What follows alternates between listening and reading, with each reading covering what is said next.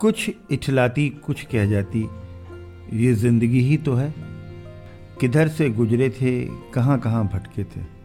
कुछ भिगो गए थे, कुछ छूकर निकल गए थे। कुछ रुला गए थे, कुछ बहा ले गए थे। आओ गाते हैं तराने अनुभवों की दुनिया के। नमस्कार दोस्तों, आप सबका स्वागत है National Institute of Social Defence और Ministry of Social Justice and Empowerment, Government of India, Media for Community Foundation Nai Delhi और पीपल्स इनिशिएटिव लखनऊ के संयुक्त तत्वाधान में वरिष्ठ नागरिकों द्वारा प्रस्तुत इस खास कार्यक्रम श्रृंखला अनुभव लखनऊ में, जिस प्रोजेक्ट को कंसीव और डिजाइन किया है डॉक्टर आर श्रीधर, श्री आलोक वर्मा जी और श्री अरविंद नारायण मिश्रा जी ने। रेडियो कोऑर्डिनेटर हैं अरविंद नारायण मिश्रा जी और प्रोडक्शन कोऑर्डिनेटर हैं कुश त्रिपाठी। दोस्तों, कार्यक्रम में प्रवेश करने से पहले मैं एक बार आपको एक टोल फ्री नंबर बताना चाहूंगी जो हमारे सीनियर सिटीजन्स की मदद और सपोर्ट करने के लिए है। आप इस नंबर का इस्तेमाल सुबह 8 बजे से रात 8 बजे के बीच में कर सकते हैं। यदि आपको किसी प्रकार की मदद और सपोर्ट की जरूरत है तो आप इस टोल फ्री नंबर 14567 पर कॉल कर सकते हैं। एक बार फिर से नंबर रिपीट कर देती हूँ, आप चाहें तो इसे नोट भी कर सकते हैं। 14567। इस नंबर पे doctors, hospitals, old age homes से लेकर लीगल गाइडेंस, इमोशनल सपोर्ट और बुजुर्गों के शोषण के केस में डायरेक्ट इंटरवेंशन और निराश्रित बुजुर्गों को रेस्क्यू कराने तक सभी प्रकार के सपोर्ट के लिए कॉल किया जा सकता है। अब आइए दोस्तों, बढ़ते हैं कार्यक्रम की ओर। मैं हूँ तृप्ति और ये कार्यक्रम आप तक लेकर आ रहे हैं अनुभव लखनऊ। दोस्तों, आज अनुभव चैनल में हम एक बहुत ही इंटरेस्टिंग गेस्ट के साथ आपके सामने आए हैं। हमारे साथ हैं आज राजेश कुमार राय, पुलिस के बहुत सीनियर ऑफिसर हैं और इत्तेफाक से हमारी इनके ताल्लुकात 30-35 साल पुराने हैं। और मैं अरविंद मिश्रा आज राजेश जी के साथ ज़िंदगी के अनुभव बांटने उनको ले आया हूँ स्टूडियो में। आपका स्वागत राजेश जी। Thank you. और एक बहुत शानदार सरकारी करियर गुजारने के बाद और ख़ास तौर से पुलिस की नौकरी, जिसको कि आप बहुत इसमें टेंशन होता है और जिसमें कुछ अपने मारे, कुछ हालात के मारे, कुछ नेतागिरी के मारे और कुछ अपने निकम्मे कार्मिकों के मारे तरह तरह के टेंशन रहते हैं। और कभी कभी मन करता है बस हुआ, अब चलो यहाँ से ज़िले से बाहर चला जाए। उसके बीच में आपने 10 जिलों में आप पुलिस कप्तान रहे और न चेहरे पर कोई टेंशन है, न मुस्कुराते हुए आराम से रह रहे हैं। कुछ बहुत काबिल आदमी आप हैं और कुछ बड़ी ऐसी आपके अंदर पर्सनैलिटी के पार्ट हैं जिनको कि हम चाहते हैं कि आज दर्शकों से आप शेयर करें और अपनी ज़िंदगी की यात्रा उसके बारे में संक्षेप में बताइएगा, क्योंकि हम आपको ज़िंदगी के बाद की यात्रा पर हम लोग ज़्यादा चर्चा करते हैं। लेकिन ज़िंदगी के एक बहुत महत्वपूर्ण दौर से आप गुजरे हैं और इसमें कोई इंटरेस्टिंग 2-4 इंसिडेंट आपको याद आए जो फुटकर, उनको आप शेयर करना चाहेंगे तो अच्छा रहेगा। थैंक यू जी। Thank you Mishra ji. जी, thank you for inviting me for this beautiful opportunity. और मैंने 75 बैच का मैं डिप्टी एसपी रहा स्टेट सर्विस में। 78 में मैंने सर्विस ज्वाइन की और एक लंबा कार्यकाल रहा जिसमें कि मैं बतौर डिप्टी एसपी सीओ जगह जगह पर रहा। उसमें मिश्रा जी के भी साथ हम लोग यहाँ पर 84 में बड़ा जिसे कहते हैं कि उस समय का बहुत ही टर्मोइल वाला समय था। मिसेस गांधी के मर्डर का मर्डर हुआ था उसमें, और उसमें हम लोग साथ थे यहाँ पर। और लखनऊ में जो लोग लखनऊ से वाकिफ़ हैं उन्हें ये मालूम है कि लखनऊ में कभी भी जो उधर का इलाका था, एक इलाका है आलमबाग का, श्रृंगार नगर का, उस तरफ का इलाका, वहाँ पे ज़्यादातर लोग सिख लोग रहते हैं, सरदार जी लोग रहते हैं और हिंदू पॉपुलेशन ज़्यादा है और कोई वहाँ बवाल नहीं होता, कभी बवाल नहीं होता। वहाँ पे कभी पूरी जिंदगी में 84 के पहले वहाँ पे कभी लोगों ने कर्फ्यू नहीं देखा। हाँ। और जब ये हुआ तो चूंकि वहाँ पर इस तरह की घटनाएं हो रही थी तो वहाँ पर भी हम लोगों को, प्रशासन को कर्फ्यू लगाना पड़ा। लोगों ने कर्फ्यू देख लिया इलाके के लोगों ने। मिश्रा जी को भी याद होगा, हम लोग साथ में गाड़ी में बैठ करके, गाड़ी में लाउड स्पीकर लगा करके जब हम लोग कर्फ्यू इम्प्लीमेंट कराने के लिए घूमते थे चारों तरफ, तो घर में जो लोग अंदर रहते थे वो या तो बाहर निकल आते थे रोड पे या अपने छतों पर चढ़ करके देखते थे और हल्ला मचाते थे कि देखो देखो देखो कर्फ्यू आ गया। जैसे हम लोग कर्फ्यू हो। वो हमारा बतौर डिप्टी एसपी हम रहे, फिर हम लोग एसपी सिटी एसपी आ रहे, वो हमारा वो रहा। फिर आईपीएस में इंजेक्ट होने के बाद फिर मैं लगभग 10 जिलों में मैं एसपी एसएसपी रहा, रायबरेली, फतेहपुर, पीलीभीत, एटा, मथुरा, मैनपुरी, मुजफ्फरनगर, कई जिलों में रहा, कानपुर में रहा, लखीमपुर खीरी रहा और डीआईजी रहा, फिर गोंडा में रहा, फैजाबाद में मैं उस समय डीआईजी रहा जिस समय कि वो जजमेंट आया था श्री राम मंदिर और विवादित मस्जिद का, जब वो जजमेंट आया था उस जजमेंट के समय, जबकि बड़ी प्रत्याशा थी कि चारों तरफ कुछ ना कुछ तो बवाल जरूर होगा और फैजाबाद से तो इनिशिएट होगा, मतलब इस तरह की बात थी, तो बड़ी शंकाएं थी और ईश्वर की कृपा से सब जिस तरह की व्यवस्थाएं थी उस व्यवस्था में, जिससे कहते हैं ना वो पत्ता भी नहीं खड़कना, उस तरह का पत्ता भी नहीं खड़का पूरे प्रदेश में। तो उस समय हम वहाँ डीआईजी रहे, फिर डीआईजी एसएसपी कानपुर रहे। अभी मैं देख रहा था कल जो है वो कानपुर में इतना बवाल हुआ वहाँ पर और तमाम फायरिंग और बमबाजी और इस तरह की चीज़ें कानपुर में भी हुई हैं जी। और कानपुर अपने आप में बड़ा वोलेटाइल तरह का डिस्ट्रिक्ट है और बड़ी संभावनाएं हैं वहाँ पर, बड़ा उस तरह का जिला है। और उसमें ऐसी भी घटना हो चुकी है कि वहाँ पर पहले एक एडीएम साहब का उसमें वो हो गया था, पाठक जी थे जिनकी वो होती नहीं चीज़ में, बहुत संवेदनशील जगह है जी। पिछले 7 साल से वहाँ पर बहुत अच्छे तरीके से चल रहा था। ये मेरी समझ में नहीं आया कि क्यों हुआ, कुछ ना कुछ कहीं है जी। लेकिन मैं वहाँ पर भी रहा तो मेरा कार्यकाल बहुत अच्छे तरीके से गुजरा। और जो आप ये कह रहे थे कि नौकरी तो ऐसी थी हम लोगों की कि उसमें टेंशन था जी। लेकिन हाँ, मैं मानता हूँ कि मेरे ऊपर ईश्वर की ऐसी कुछ कृपा रही कि जिसने मुझे जीवन में कुछ एक ऐसा सहारा दिया जी, जिसके नाते जो मेरा कूल है, हाँ, वो जो कुछ भी हो रहा है वो हो रहा है, वो इस रूप में था कि बहुत सी चीजें हैं जिनको हम बदल नहीं सकते हैं। हाँ। जिन चीजों को बदलना है उसको वो हमको बदलना है और उसके लिए चाहिए एफिशिएंसी, उसके लिए चाहिए व्यवहार जी, उसके लिए चाहिए जो टीम है हमारी, टीम पे भरोसा जी। हमने आपने देखा होगा कि हम लोगों ने तरह तरह के लोग अफसरों को देखा है, बहुत से अफसर ऐसे होते हैं किसी पे भरोसा नहीं करते हैं, वो सारा काम खुद करना चाहते हैं। वो रात को आप जाइए तो 2 बजे तक बैठे वो फाइल घिस रहे हैं और वो पता नहीं क्या कर रहे हैं, उनको खुद भी समझ नहीं आता है।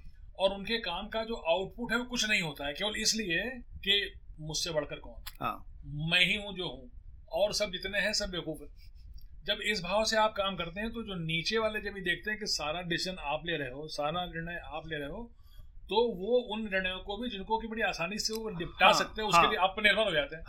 आपका भी अपना दिमाग खराब हुआ और उनकी भी जो एफिशिएंसी आपने उसको डाइल्यूट कर दिया। और जब आप अपनी चीजों को आप अपनी मनसा बता करके, नियत बता करके, अपनी नीति बता करके, भाई देखो ये मैं चाहता हूँ और ये मैं नहीं चाहता हूँ, ये कानून चाहता है, ये नियम चाहता है, ये शासन चाहता है और आपको इसी के मुताबिक चलना होगा। आपको अगर थोड़े अप्स एंड डाउन्स भी करने होंगे तो ये लिमिट है, इस लिमिट के बाहर आप नहीं जा सकते। तो आपने उनको एक बार अपनी गाइडलाइंस दे दी और आपने ये कहा कि अब तुम करो, ये तुम्हारी जिम्मेदारी है, तुम्हारी जिम्मेदारी में मैं इंटरफेयर नहीं करूंगा, ये तुम्हारी जिम्मेदारी है, मैंने तुम्हारे पर छोड़ा और मैं आपसे ये उम्मीद करता हूं कि आप इसको अच्छी तरीके से निभाओ। अगर आप अच्छी तरीके से निभाओगे तो मैं आपकी पीठ थपथपाऊंगा, वेल डन, शाबाश, बहुत बढ़िया, और मैं यही करना चाहता हूँ। नहीं निभाओगे तो मैं टकटकाऊंगा भी, मैं गाइडेंस दूंगा, मैं आपको सलाह दूंगा कि नहीं ऐसे करो, लेकिन अगर नहीं कर पाओगे तो मैं आपको झेल नहीं पाऊंगा। तो ये जो बात जब क्लियर रहती है, जब आदमी के ऊपर ये निर्भर रहता है कि हमको खुला हाथ मिला हुआ है और हमसे केवल रिजल्ट मांगा जा रहा है, तो उसका जो प्रभाव है वो बड़ी अच्छी। One tries to put in his best to deliver things, क्योंकि खराब कौन चाहता है कि बदनामी हो, बेइज्जती हो, कौन चाहता है? कोई नहीं चाहता, हर आदमी करता है। और अगर कोई उसको आपको कभी हैंड होल्डिंग करनी हो, कोई डिस्कस बताना हो, तो वो फीडबैक दीजिए, आपको देते रहिए, उसका देते रहिए, इनपुट देते रहिए। He would like to perform to the best of his ability, best करना चाहेगा। और जहाँ जरूरत है, अब मैं आपको बताऊं, आप भी उन स्थितियों से गुजरे हैं। बहुत से अधिकारियों की अगर आप उनकी वार्तालाप सुनिए अपने सबऑर्डिनेट से, तो वो कहते हुए मिलेंगे आपको, ये कैसे हो गया, नहीं होना चाहिए था, बिल्कुल बर्दाश्त नहीं करूंगा, आपको इसको ठीक करके यहाँ तक ले आना है और नहीं ठीक कर पाएंगे, मैं नहीं जानता वो आप कैसे करेंगे, लेकिन नहीं कर पाएंगे तो मैं आपको रगड़ दूंगा। तो मैं कई बार हंसी मजाक में कहता हूँ कि जब कोई ऐसा कहता है ना, मैं नहीं जानता कैसे होगा ये, तो मैं अंदर मुस्कुरा कहता हूँ कि ये बात सही है कि इनको नहीं पता कि कैसे होगा, इनको पता ही नहीं है, एक्चुअली नहीं पता है इनको। ये तो पता है कि कर क्या हो तो ठीक है, नहीं तो ठीक नहीं होगा, लेकिन ये पता है, लेकिन कैसे होगा ये नहीं पता है। और जो इसका एक राजेश जी एक बहुत ही इंटरेस्टिंग बात, सरकार का राज है लेकिन कोई बड़ा कॉमिकल राज है, इसलिए आपसे शेयर कर लेते हैं। एक प्रिंसिपल सेक्रेटरी फाइनेंस थे, वो बेचारे बड़ी मेहनत से, बहुत ईमानदार आदमी, बहुत मेहनत से काम करते थे, लेकिन प्रिंसिपल सेक्रेटरी फाइनेंस के पास दिन भर में 200 फाइलें आती हैं, तो you can't really, one person can't handle. तो वहाँ अंबार लग गया, 1,500-2,000-3,000 फाइलें, हाहाकार मच गया पूरे जिले में, चीफ मिनिस्टर से मामले गए। तो अच्छा हुआ क्या, ये तो एक अलग बात थी। हुआ क्या, जब हम लोगों ने देखा कि हर फाइल खुद ही देखते हैं ये, तो हम लोगों को देखने की क्या जरूरत, भेज दो तो वो करने लगे। तो हम लोगों ने भी वो फाइलें, उनके लिए हम लोग एक तरह से प्रॉब्लम क्रिएटर हो गए। अब इतना जब हल्ला मचा और ढूंढा गया, मालूम पड़ा 2,000 फाइलें हुई, तो शासन के लेवल पर डिसीजन हुआ कि इनको हटा दिया जाए। उनसे पहले जो ऑफिसर थे वो बहुत एफिशिएंट थे, तो उन्हीं को फिर बुलाया गया, भाई आप जाइए, एक तो फाइल कैसे 2-2.5 हज़ार इकट्ठी हो गई, फाइलें जाके देखिए और टेक ओवर करिए और ठीक करिए। वो जिस पोस्ट पर थे उनको एडिशनल चार्ज दिया गया सेक्रेटरी फाइनेंस का, सोचिएगा जरा। वो जब उनको पोस्टिंग हुई तो वो आए दफ्तर में, उन्होंने हम लोग बुलाया, कहा साले तुम लोग पहले सब ठीक काम करते थे अब ये क्या हो गया, ये मैंने देख ली फाइलें, सब तुम लोगों की बदमाशी है। हमने कहा सर हम लोगों की बदमाशी, हम उसको क्यों देखें, 2 आदमी की देखने की क्या जरूरत है, एक आदमी अब देख ही रहा है और वो देखना बंद करेगा नहीं, तो वही देख ले, हम क्या परेशान हो। तो उन्होंने कहा ऐसा है, जाइए, हम लोग 10 ऑफिसर थे, उनका 10 लोग अपनी अपनी जितने फाइलें भेजी उसमें लेके जाइए और लेके फाइल भेजिए, पढ़ लिख के करके खाली हमको बता दीजिए कि इसमें क्या होना है, जो आपको डिसीजन लेना ले लीजिए, नहीं हमको साइन कराना हमको लाइए, बताइए और एक्सप्लेन करिए। I want the files to be disposed of by day after tomorrow, he was saying this on Friday evening. और मैं राजेश जी आपको बताऊं, जब मंडे को दफ्तर खुला तो कोई फाइल पेंडिंग नहीं थी, वो सब फाइल एग्जैक्टली। तो जो बात आप कह रहे हैं, देखिए, you have to trust people. First mantra in doing government job or in any organization, आपने अगर आदमी अपॉइंट कर रखे हैं, हायर कर रखे हैं, तो क्यों हायर किए भाई, विश्वास करो उन पर। So trusting people is very important. जो आपने आज बात कही, इसी बात को मैं इसको एक बहुत बड़ा कंक्लूजन, ओल्ड एज में भी देखिए, आपको बताएं, बुढ़े लोग अंत में क्या करते हैं, जहाँ पैसा रखता है चला जाए, फिर वो अपनी बंडी में छुपा लेते हैं, सिरहाने रख लेते हैं, बैंक में भरोसा नहीं, कुछ कहते हैं कैश निकाल के रख लो। ये सब जो एक शक की स्थिति है, बेचैनी, और उनको ये नहीं मालूम कि उनके लिए जो 2,000 रुपए की बहुत ज्यादा वैल्यू थी, उससे ज्यादा पैसा आजकल नौकर चाकर खर्च कर देते हैं अपने घर में मुंडन में बच्चों के। तो किस कदर पैसे की वैल्यू डिवैल्यू हुई, ये बुढ़ों को नहीं मालूम, वो इसीलिए परेशान है, छोड़ और चलने लगेंगे घर में किसी को, तो अगर 100 रुपया दे देंगे विदा के समय में, अब 100 रुपया तो साला आजकल स्वीपर नहीं लेके जाता, वो एक्सपेक्ट करता है पैसा। तो ये trusting people, looking at them and learning the art of growing, आप कैसे ग्रो करेंगे और टाइम से पेस नहीं, लोगों को कैसे ग्रो कराएंगे सर, वो चेंजिंग टाइम्स से अगर आप सिंक में नहीं रहेंगे तो will be out of place. That is I think the mantra that you have tried to say. वो हमने किया उसका हमको बहुत फायदा। दूसरा सवाल एक बड़ा आपसे ऑफ द कफ क्वेश्चन, आपको गुस्सा आता है कि नहीं? गुस्सा मुझे बहुत आता है। अच्छा, ये सब कैमोफ्लेज है, जो आपको बहुत मुस्कुराता हुआ चेहरा है। नहीं, गुस्सा आता है, लेकिन जो है वो कई बार तो ऐसा होता है कि आप जो मोमेंट है उसमें बह जाते हैं। कई बार हमने ये देखा कि गुस्सा जो आता है उसको, हम लोगों ने नौकरी में ये भी देखा कि कई बार गुस्सा नियंत्रित होना चाहिए, बिना गुस्से के काम नहीं चलता। एक तरफ जब आप बिल्कुल सब कुछ अच्छा है, सब कुछ अच्छे तरीके से चल रहे हैं, कर रहे हैं, तो आपको वहाँ पे स्माइलिंग फेस, हम लोग अक्सर ये बात पुलिस में ये कहा करते थे कि एज ए पुलिस ऑफिसर आपके अंदर 2 बातें होनी चाहिए, आपका जो डिमिनर है, आपका जो बिहेवियर है, आपका जो कंडक्ट है लोगों के सामने, जो आपका फिगर है। आपके पास अगर कोई शरीफ आदमी आता है तो आपसे मिलने के बाद 4 मिनट 10 मिनट आधे घंटे बाद जब बाहर जाए तो यार ये तो बड़ा भला आदमी है, पुलिस में कैसे फंस गया, ये तो बड़ा शरीफ आदमी, इसको तो कहीं टीचर होना चाहिए था, प्रोफेसर होना चाहिए था। वो तो बाहर जाए तो ये कहता हुआ जाए, तो 4 से काउंटर हो, बदमाश डरे, शरीफ आदमी शराफत काउंटर वाले, आपके काउंटर जो शराफत का है उससे एडजस्ट करे, उससे मिले। और जो आपका गुस्सा है, वो गुस्सा इनएफिशिएंसी पे गुस्सा आना चाहिए आपको, है ना। लेकिन कई बार ऐसा होता है कि इस गुस्से का नुकसान आप देखें ना, ये गुस्सा सबसे ज्यादा नुकसान आपको करता है, हमको करता है। क्यों करता है कि हम आपने एक बड़ी खास बात देखी होगी, अगर आपसे कोई आदमी बाहर का मिले, पहली बार मिले, नई बार मिले, तो आपसे मुस्कुरा के बात करेंगे, बड़े अच्छे तरीके से बात करेंगे, आपका बेस्ट बिहेवियर होगा, आप कभी उससे गुस्सा नहीं करना चाहेंगे यार पहली बार मिलने से, उसको ये हो कि हम अच्छे तरीके से, आप बाहर कम से कम सैकड़ों लोगों से अच्छे तरीके से व्यवहार करते हैं, लेकिन जब घर में जाते हैं, परिवार के साथ हैं, बच्चों के यही तो अगला सवाल है। गुस्सा अगर बहुत आता है, अब गुस्सा करने वाले चले गए, सब नौकरी खत्म हो गई, अब किस पर गुस्सा कर पाएंगे? गुस्सा करो घर पर, परिवार पे। ओहो, अपनी जिंदगी दूभर करोगे। अगर परिवार मान लीजिए परिवार आप पे गुस्सा करता है, तो अब आप कहाँ जाओगे? नौकर पे, ना, जो घर में काम करने वाली आएगी उस पे चीखोगे चिल्लाओगे, वो 4 दिन बाद छोड़ देगी, फिर रोओगे कि दूसरी। तो आपकी पत्नी आपको घर में गुस्से का एक्सप्रेशन अलाउ कर रही है कि नहीं? गुस्सा, अब हम लोग चूंकि 2 लोग रह गए घर में, तो किस पर गुस्सा करे? तो अब वो बारी बारी सब हम पर कर लो, तुम पर कर ले। अच्छा, एक बात और, आपने बड़ी, हम लोग चूंकि इस पर पोस्ट रिटायरमेंट फैमिली लाइफ पे आ गए, एक बहुत ही इंटरेस्टिंग बात है, पत्नियों को नौकरी के दौरान आदत नहीं रहती। आदमी घर में 12-14 घंटे घूम रहा है, साला मुस्टंडा सा आदमी, जो सांड जैसा है, किसी की बात सुनता नहीं है, जब चाहे इसको सांड भिड़ा दे अपने सींग। तो ये अब जब अचानक आप 15 घंटे रहने लगते हैं, तो ये इतना भारी औरतों की परेशानी, मतलब लाजमी है, आप भी उनकी जगह होते, आप भी परेशान होते।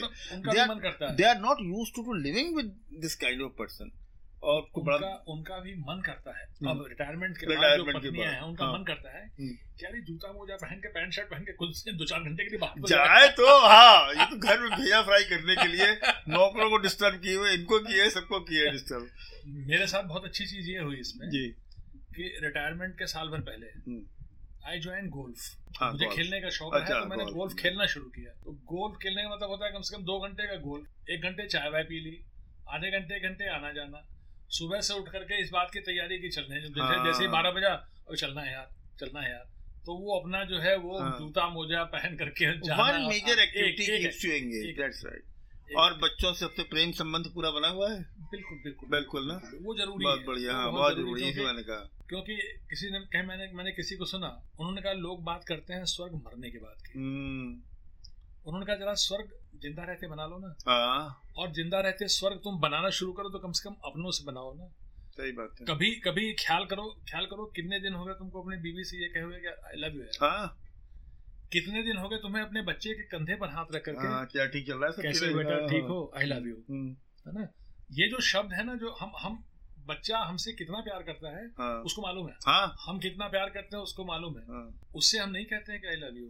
तो ये जो अगर थोड़ा सा हाल चाल पूछना शुरू करें, तो अपने इर्द गिर्द जो है स्वर्ग बनाने की क्षमता हमारे अंदर है। बिल्कुल सही। और अगर हमारा इरिटेशन और गुस्सा, हमारा वो सब जगह का जो गुस्सा है वो आके घर पे निकल रहा है, तो जो अच्छा खासा स्वर्ग है उसको भी नरक बनाने में देर नहीं लगती। राजेश जी, बहुत इंटरेस्टिंग बात हुई। We must sit once again to talk to.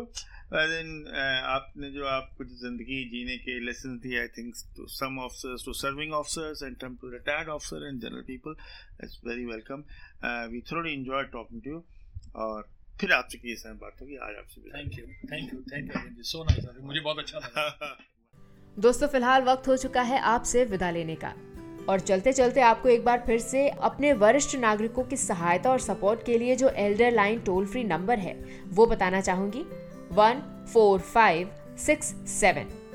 इस नंबर पर आप सुबह 8 बजे से रात 8 बजे तक कॉल कर सकते हैं और किसी भी प्रकार की सहायता आपको यहाँ पर प्रदान की जाएगी। अगली बार फिर लौटेंगे ऐसे ही किसी खास शख्स की प्रेरणादायक जीवन यात्रा की कहानियां लेकर। तब तक के लिए स्वस्थ रहिए, खुश रहिए। मैं तृप्ति लेती हूँ आपसे इजाजत। नमस्कार।